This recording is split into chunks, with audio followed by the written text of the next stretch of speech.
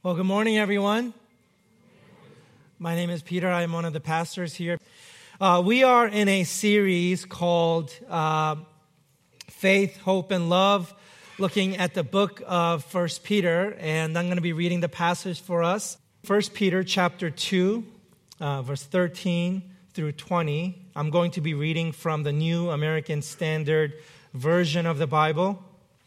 Follow along on the screen behind me or in your own Bible. 1 Peter chapter 2, 13 to 20. Submit yourselves for the Lord's sake to every human institution, whether to a king as the one in authority, or to governors as sent by him for the punishment of evildoers and the praise of those who do right. For such is the will of God, that by doing right you may silence the ignorance of foolish men. Act as free men, and do not use your freedom as a covering for evil, but use it as bondslaves of God.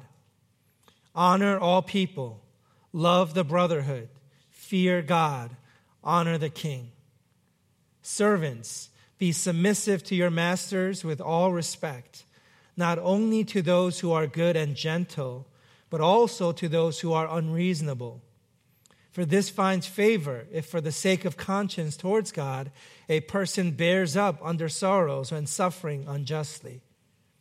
For what credit is there if, when you sin and are harshly treated, you endure it with patience?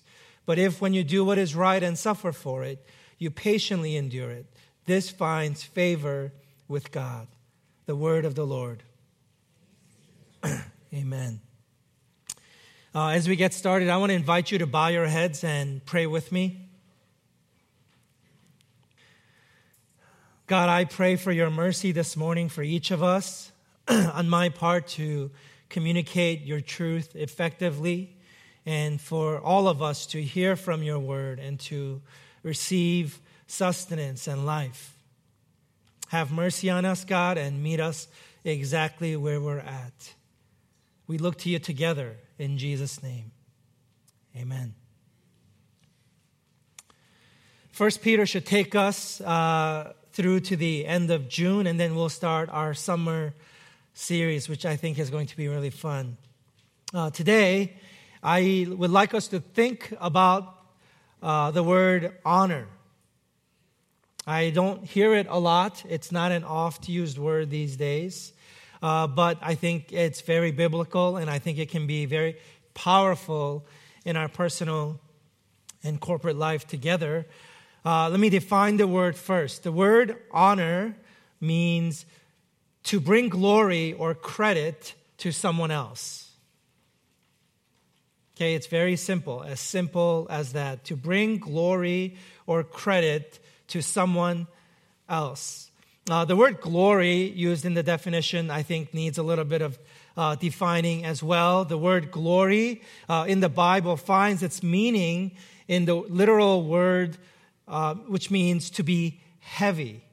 And so when something is glorious, that means that it's got some weight to it. It's got a lot of substance. It's heavy. And we have a word like this in the English language. It's the word gravitas. When somebody is a weighty person, they have a lot of gravitas. They have a kind of strength to the nature of their presence. And so in the biblical sense, when you bring glory to someone, what you're doing is you're displaying their worth or their worthiness. You're displaying what they're all about. And so when we glorify God, we're demonstrating, communicating what God is like. And when you honor somebody, you're bringing glory or credit to somebody else.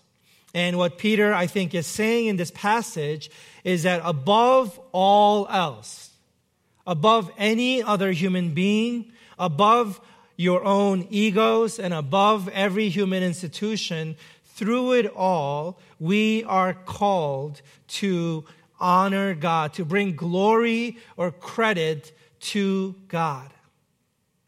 And what he says is that when we are willing to honor God, when we are able to honor God, it serves as an indication of faith. it shows that we actually believe in God. And we're demonstrating a character, and not just character, but God's character to the world. And as such, another way to say this is, when we honor God, it is a significant means and sign of our salvation. You know, when a Christian says, I'm saved, but they don't honor God, then they are not saved, or they're not demonstrating the reality of their salvation. Because when you are honoring God, what you're saying is, I believe in God. I see God. He's invisible, but I see him, and he sees me. He's real to me. And just as he died for me, I live for him. And so apart from the people that I see, apart from the circumstances all around me, apart from my own self and ego that is ever before me, beyond all of that, first and foremost, I honor God. And so honoring God is a sign of your salvation. And Peter then goes on to say, when you are able to have God be this real to you, and God defines you more than your circumstances, more than whatever is happening around you, then you are truly free. Because you're not defined by the relationship that you're in, that you're not happy about. You're not defined by the system that you find yourself birthed in. You're not defined by the organization that you're employed by. Whatever powers or personalities or circumstances are around you, none of these things actually define you. You are free. You're above and beyond. Have you ever met people like that? They have a certain gravitas or a weight to them. No matter what is happening around them, they seem centered and anchored, and they're not easily fazed, and they're not reactive. Somebody who is honoring God is able to find freedom no matter the circumstance, no matter the injustice that they might be experiencing. Just a couple of ways to think about this. The first thing that came to my mind as a story is when I was in middle school and high school, actually starting in elementary school, I started working.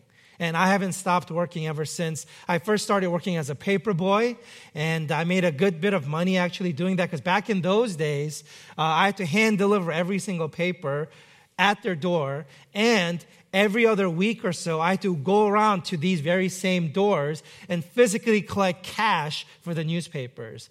And if you present yourself before them, the chances of you getting tipped were way higher than if they're just paying online or such. And I remember I collected enough in tips to actually take my immigrant family on our first family vacation to Niagara Falls. I rented the car, got the hotel, and paid for fuel and other costs. Went there and came back, and I had enough left over to buy us a Christmas tree, our first real Christmas tree. So it was a kind of a unique way for me to spend my middle school and high school years. And now, when I look back on it, I'm thankful. But when I was going through middle school and high school as a working person, getting up in the morning, early in the morning, and then being driven to my dad's dry cleaning store, and then working at the store before school, and then after school, coming right back to work, and then working at the store, and then going home late after the shop is closed, and then doing my homework, and then going to bed and doing it all over again, all throughout middle school and high school, and all throughout college when I was home, and even in college I worked. And then I'm still working. Now, I resented my life. I resented this fact about my life. But now I look back and I realize there is a way it saved me. And here's why. Because every time I wanted to do something that my peers were doing, my almost always default answer had to be no. Because I would always have to go to the store. And, my dad didn't want me always at the store, so he was, prone to sort of release me from having to come to work. But almost always, I showed up at work. And the reason is, I just imagine my dad sort of dealing with 3-4 customers at a time. He has been doing this all day. He hasn't been able to go to the bathroom at all. He hasn't eaten lunch. He hasn't eaten breakfast. And he's just waiting for his son or one of his other kids to show up so he can catch a little break. This scene always played out. There's always this tension. Now, I felt bullied by this at the time. But here's what it did for me. It gave me a physical, real person and a principle to honor apart from my own wishes and whims and social life and social pressure. And so now this has become a life lesson for me. And I talk to my kids about this. I say, please, kids, whatever you do, don't peak early socially. Because if you do, then you're going to be defined by your social life. You are going to have to cave into pressure. There are going to be demands placed on you. I want my kids to find someone and something else to honor besides themselves. And the social peer pressure that they're in our day and age. And I really appreciate that all throughout middle school, high school, and college, my default answer a lot of times had to be no. Because I had a very real, tangible person I had to choose to love and serve. It was about honoring my parents. Now, this carried me through in marriage as well.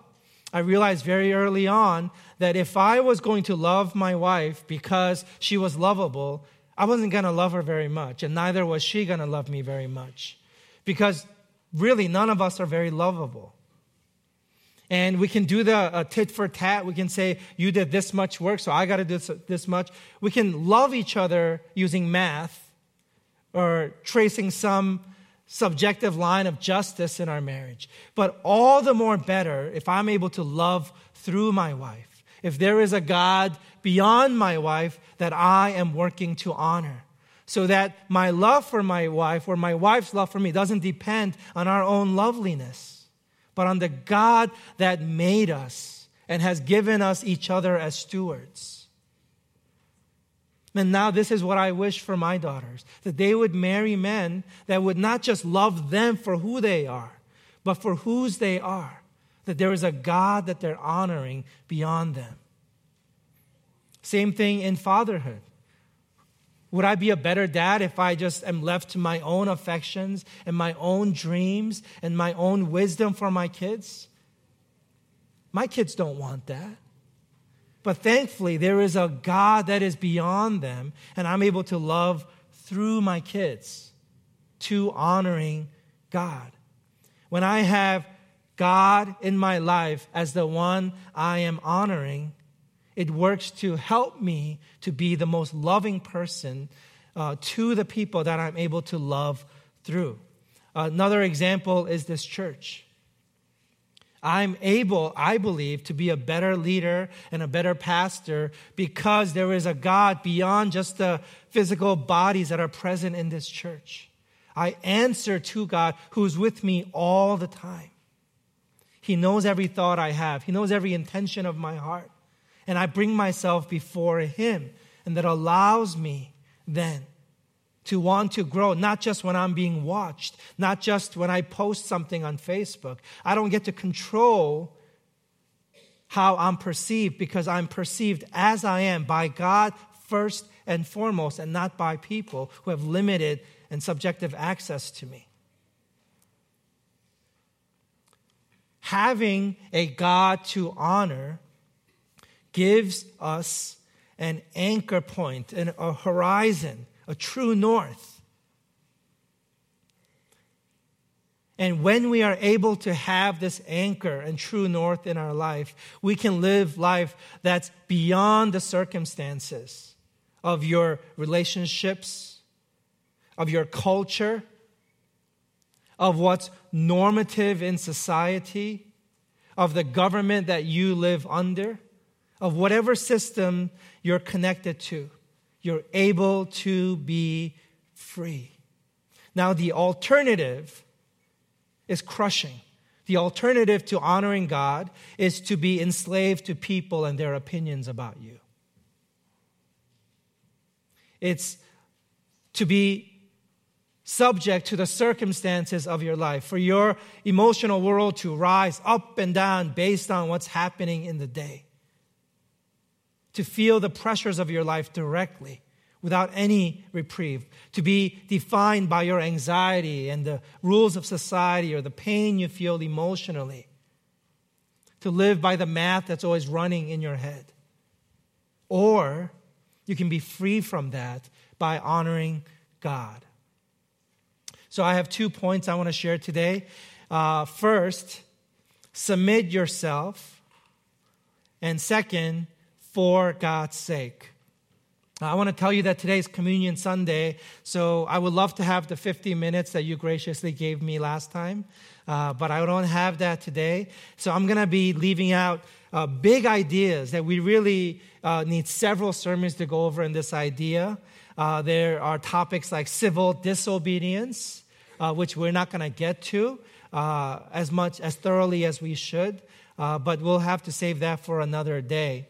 But first, submit yourself. Okay, we'll start with verse 13 and 18. Verse 13 says, submit yourselves for the Lord's sake to every human institution. Now that is just a crazy loaded sentence. Think about this. Submit yourself for the Lord's sake to every, not some, not the ones you approve of, but to every human institution. You read that and you think, well, Peter must have just been, writing in an exaggerated way. Maybe it's a form of communication. Nope. In the Greek, it's abundantly clear. He's talking explicitly, literally, about every human institution. And so it immediately raises questions in your mind. Every human institution? Really? I can think of very recent examples in the 1900s where institutions were evil. I can think about governments now and powerful groups now who are committing all sorts of atrocities. I can think of marriages and children trapped in horrible home situations. Really? Every human institution? And the answer is yes. And I told you, this gets very complicated, and we're not going to get to some of this. Verse 18, in a similar vein, says, servants, be submissive to your masters with all respect. Now, this word in verse 18, servants, is actually the word slaves. And that's its own bag of tricks because we, in our century, we don't have the ability to understand this word slaves or concept of slavery without importing into this passage our modern day understanding of slavery. Back then, slavery was very, very different. And it's not something we could just understand without sort of like a 3-hour class about it at minimum. So we're not going to go into that either. So there are big chunks we're going to be missing. But I do want you to understand this. This word submit is the Greek word hypotasso. Now, the word hypo, you already know what that means, right? It means under. So hypo is under, and then the word tasso means order or place. So it means to place yourself under order. Now, a few weeks ago, we talked about a word that I think Peter used exactly intentionally to mean the opposite of this word submit, hypotasso. It was the word epithumia. Now, the word epi, the prefix epi, is the word that means over, and thumia means desire. So here we have in today's passage, hypotasso, place yourself under order. In the last few verses, we had the word over desire. Now, what happens when you over desire something? What it means is you are so consumed with this desire. It's an addiction level thing in your life, and you have lost your sense of self. You're no longer in control. Your judgment is impaired, and this desire takes you over. It's over desire. You're consumed by it. That is, you are your own master and authority when you are experiencing epithumia.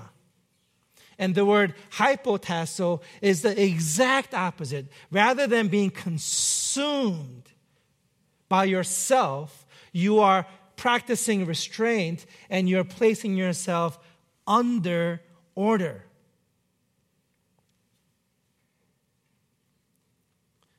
It's primarily a military term, this word hypotasso, and it's used to refer to a lower-ranked officer who is by design subject to a superior-ranking officer. And what Peter is saying here is this. Every human institution, the way the world works, there's only one source of power, and that's God. And He has set up our world to run in a chain of command. And our call, the call that God has on us, is to place ourselves within this chain of command, under order, in place. Now, there's something really powerful and beautiful here you're going to miss if you don't pay attention to it. Verse 13, notice, it doesn't just say submit for the Lord's sake to every human institution. This word yourself doesn't exist in the Greek word. It's just the word submit. But the word submit is in the imperative passive voice.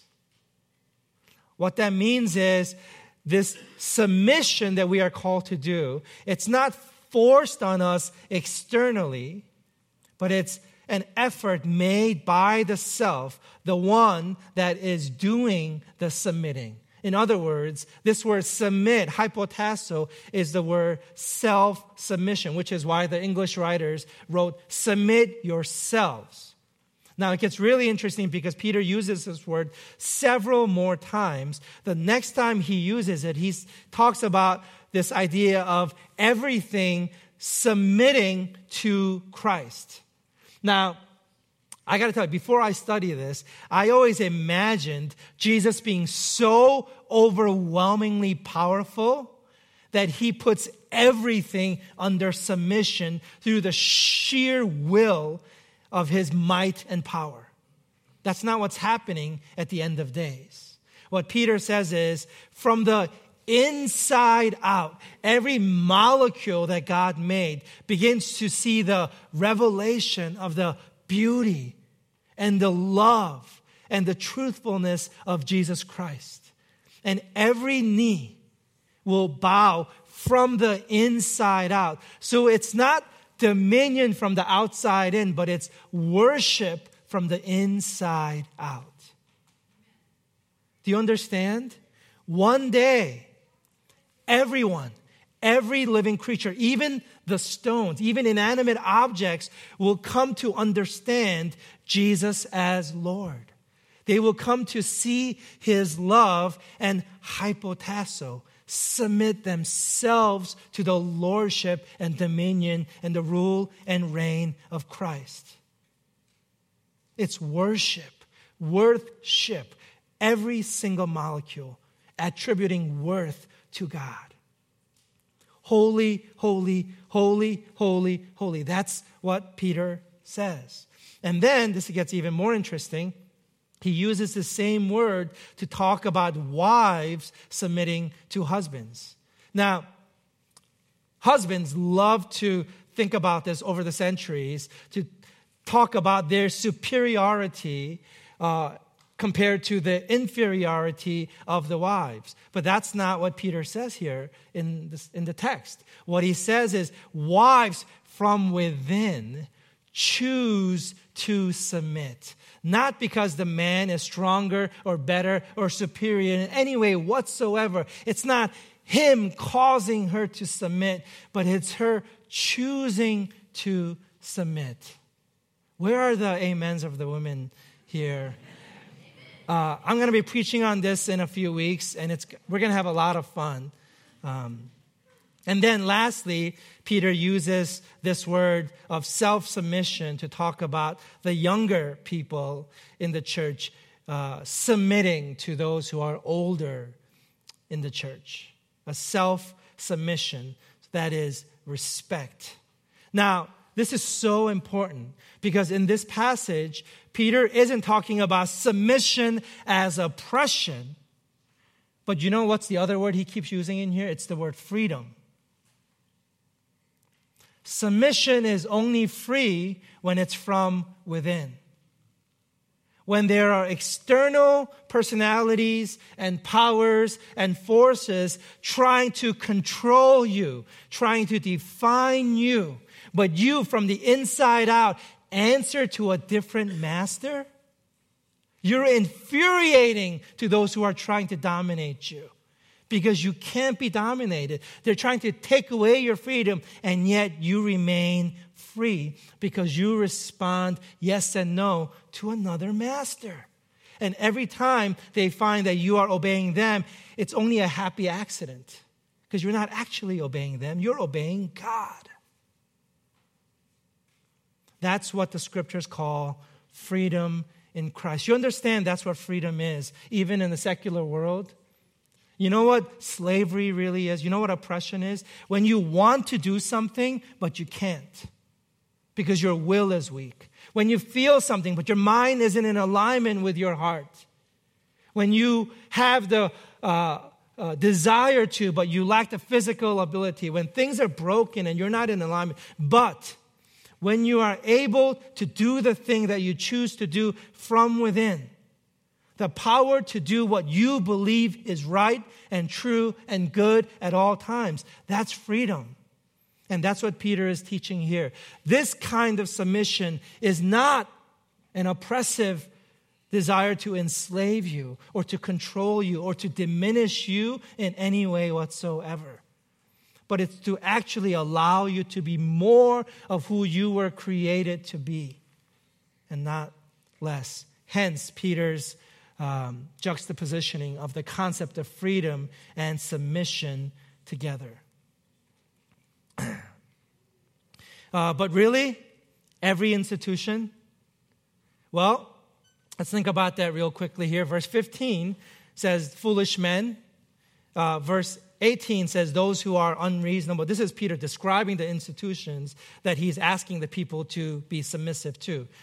Foolish men, those who are unreasonable. Verse 19, under sorrows when suffering justly. Nope, unjustly. And then verse 20, he makes it a point to say, I recognize that you are suffering without it being your fault. It's actually their fault.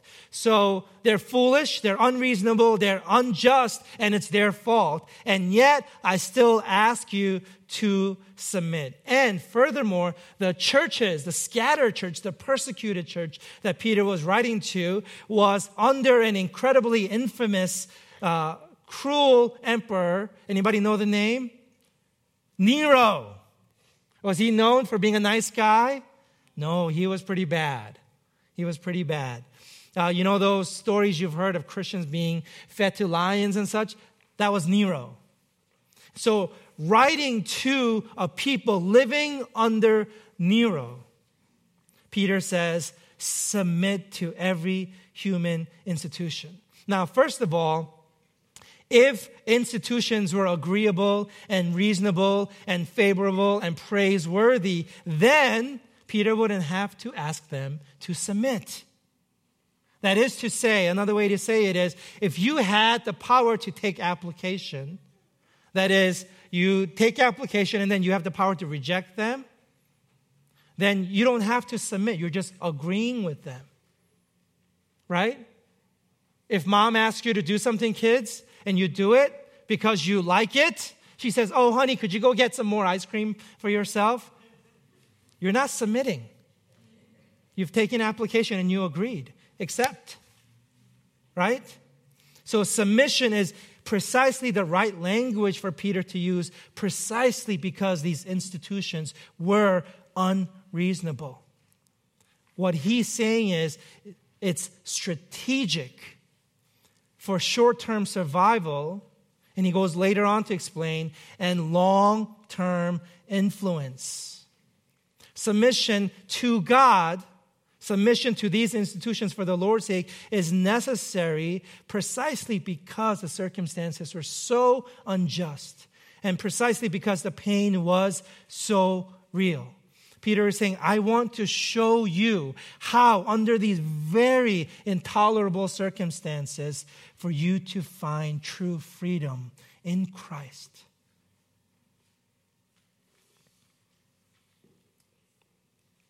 For God's sake, submit. So in verses 13, we have for the Lord's sake. Verse 15, for such is the will of God. Verse 16, as bond slaves of God. 19, for the sake of conscience towards God. Verse 20, for favor with God. Peter is not writing about human institutions at all, actually. The human institutions just happen to provide a contrast.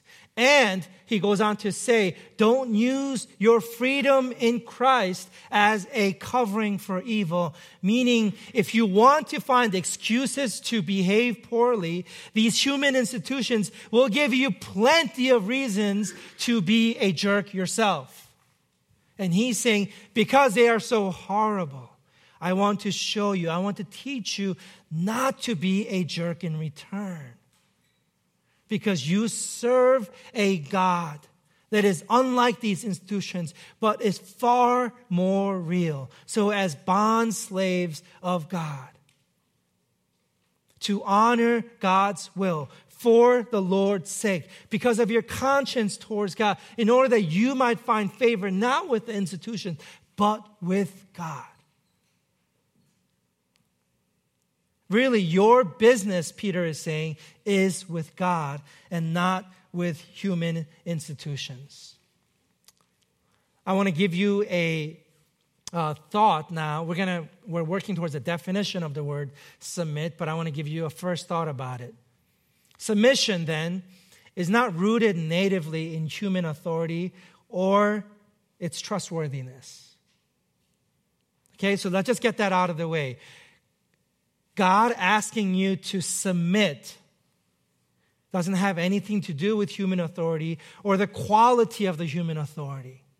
They may or may not be good. They may or may not be helpful to your cause. They may or may not be agreeable to you. But submission is in God. It's the fact, based on the fact of God's goodness and His prevailing justice.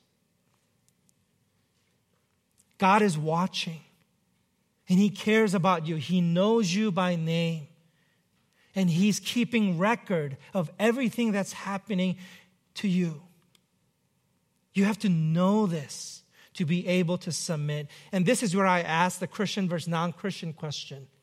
If you don't have a God who is good and whose justice is going to ultimately prevail, how do you survive in this world? Because this world really is so intolerable. How do you not wreak havoc everywhere you go? How do you not start a fight everywhere you go? How are you not an incredibly miserable person because everyone and everything is against you all the time? At best, you're scheming with somebody else to oppress other people so you can benefit. At best. Or at worst, you're the one that's being oppressed. That's sort of what's out there. How are you not fighting the system all the time if you don't believe in a God who is good and whose justice and goodness will ultimately prevail? Now, if you're sitting here, you're not a Christian, just rationally explain the answer to yourself. How do you think about it? Now, think it out. And I'm telling you, if God isn't bearing the sword for you, then you have to unsheath your own sword. It's just the way it goes. It is survival of the fittest unless somebody is providing cover for you. Just think it through. Okay? And so we recognize that all human power then is divine in origin and intent. There is no power, no authority that exists apart from God. He is it. He is power.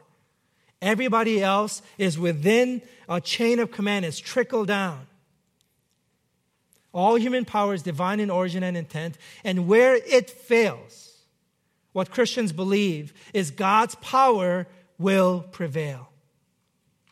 And based on this truth, believing that God's power will prevail, we are able then to submit to every human institution.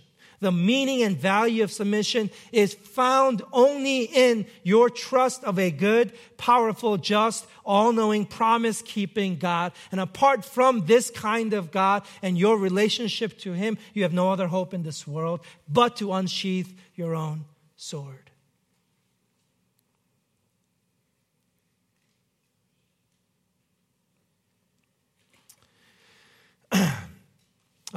In the last sermon, I had a couple of examples and historical examples that I cut out, but if you will give me just a few more minutes, I want to try to squeeze it in here. Bruce Winter, writing the book Seeking the Welfare of the City, talking about the very people that Peter was writing to, he says this is what Peter's audience was doing in the time of Nero. Okay, listen. Benefactions, they were called, included supplying grain in times of necessity by diverting the grain-carrying ships to the city, forcing down the price of grain by selling it in the market below the asking rate to their own detriment, erecting public buildings or adorning old buildings with marble revetments, such as in Corinth, refurbishing the theater, widening roads, helping the construction of public utilities, going on embassies to gain privileges for the city, and helping in the city in times of civil upheaval. Why did Peter's churches do this? Not for man, but as a way for them to honor God. They were able to love the city in which they found themselves.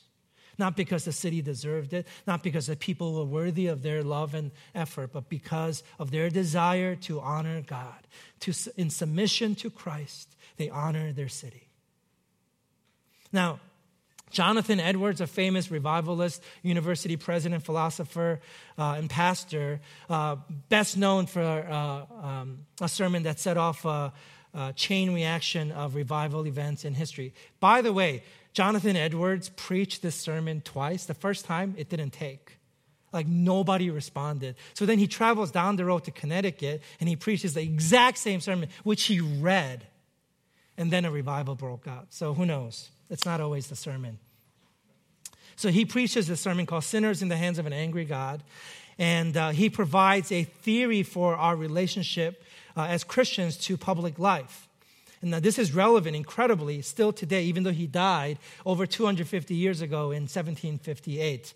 He says the church, as people, we are prone to insularity. And therefore, we are called to partner with Christians and non-Christians alike. We are called simultaneously to support and criticize the government. And we are to understand politics as a stand-in for the coming reign of Christ. No Christian should put their hope in any politics because of our faith in the coming reign of Christ. And he says allegiance to the Holy Catholic Church, that is the universal church, it should be above and always above national pride. And as a matter of priority, we ought to care for the poor. All of this, not because we love the government so much, not because we're so attached to the poor, but because it is our primary duty to honor God. So, now we come to a definition of the word submission. Okay? Submission is a willingness, then, to work within a system without necessarily affirming it. Now, this part is so important. You don't have to affirm the system. And you're not affirming the system by your willingness to work within a system, including civil disobedience, which we're not going to get to today. By trusting, how do we do that? By trusting God's prevailing goodness and power. And that's the crux of it right there. By trusting God's prevailing goodness and power, and this is the strategy portion, thus bearing witness to God. That's the glorifying God part.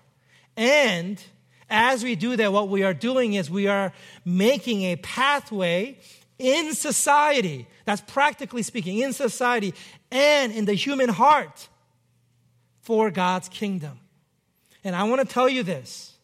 The church, because we are God's children and we are the ones who put our hope ultimately in the coming reign of Christ, we alone have a unique role to play by submitting to every institution. Because when we do that, we are able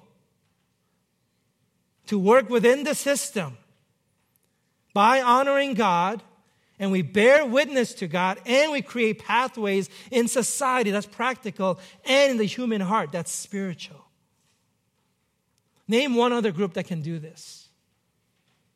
And this is why Peter calls the churches to submit and to honor God. Honoring and submission test and reveal the depth of your character, of your moral compass.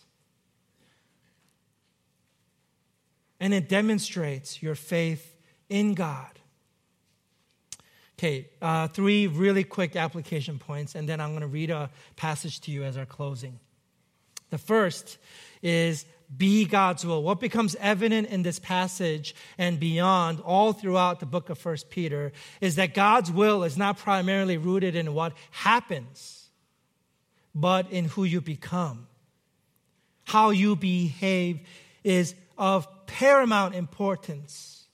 I know we seek God's will in terms of what should I do, but God wants to know, who are you becoming?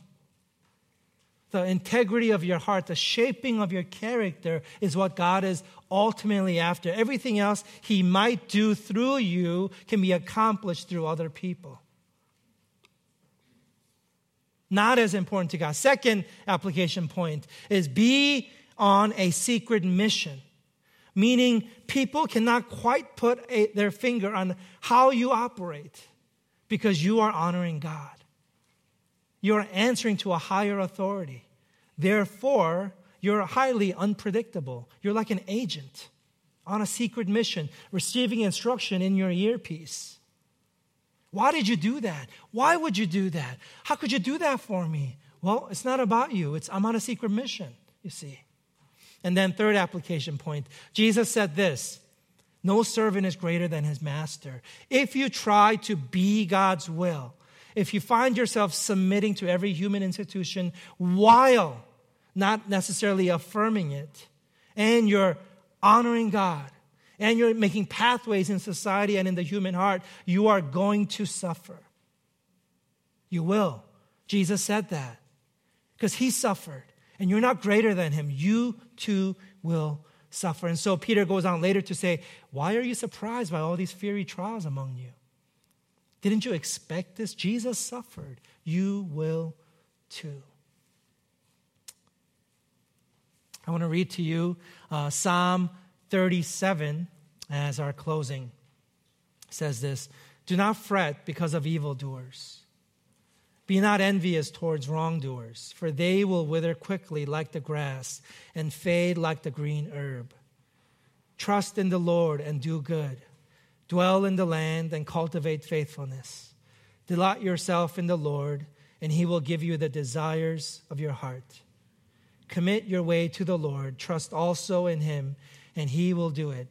He will bring forth your righteousness as the light and your judgment as the noonday. Rest in the Lord and wait patiently for Him. Do not fret because of him who prospers in his way, because of the man who carries out wicked schemes. Cease from anger and forsake wrath. Do not fret. It leads only to evil doing. Let's pray. Lord Jesus, you were perfect, and yet you were killed. You submitted yourself to death, even death on a cross. And so, Jesus, we worship you. We want to honor you. We want to submit to you. And I pray that you would form us to be your children, and we would have your instructions ever present in our ears. And we will be listening to you and heeding the call on our lives to be conformed to the image of Christ. Father, we look to you together and we submit to you together as we honor one another and all that work that you're doing in and through us. In Jesus' name we pray. Amen.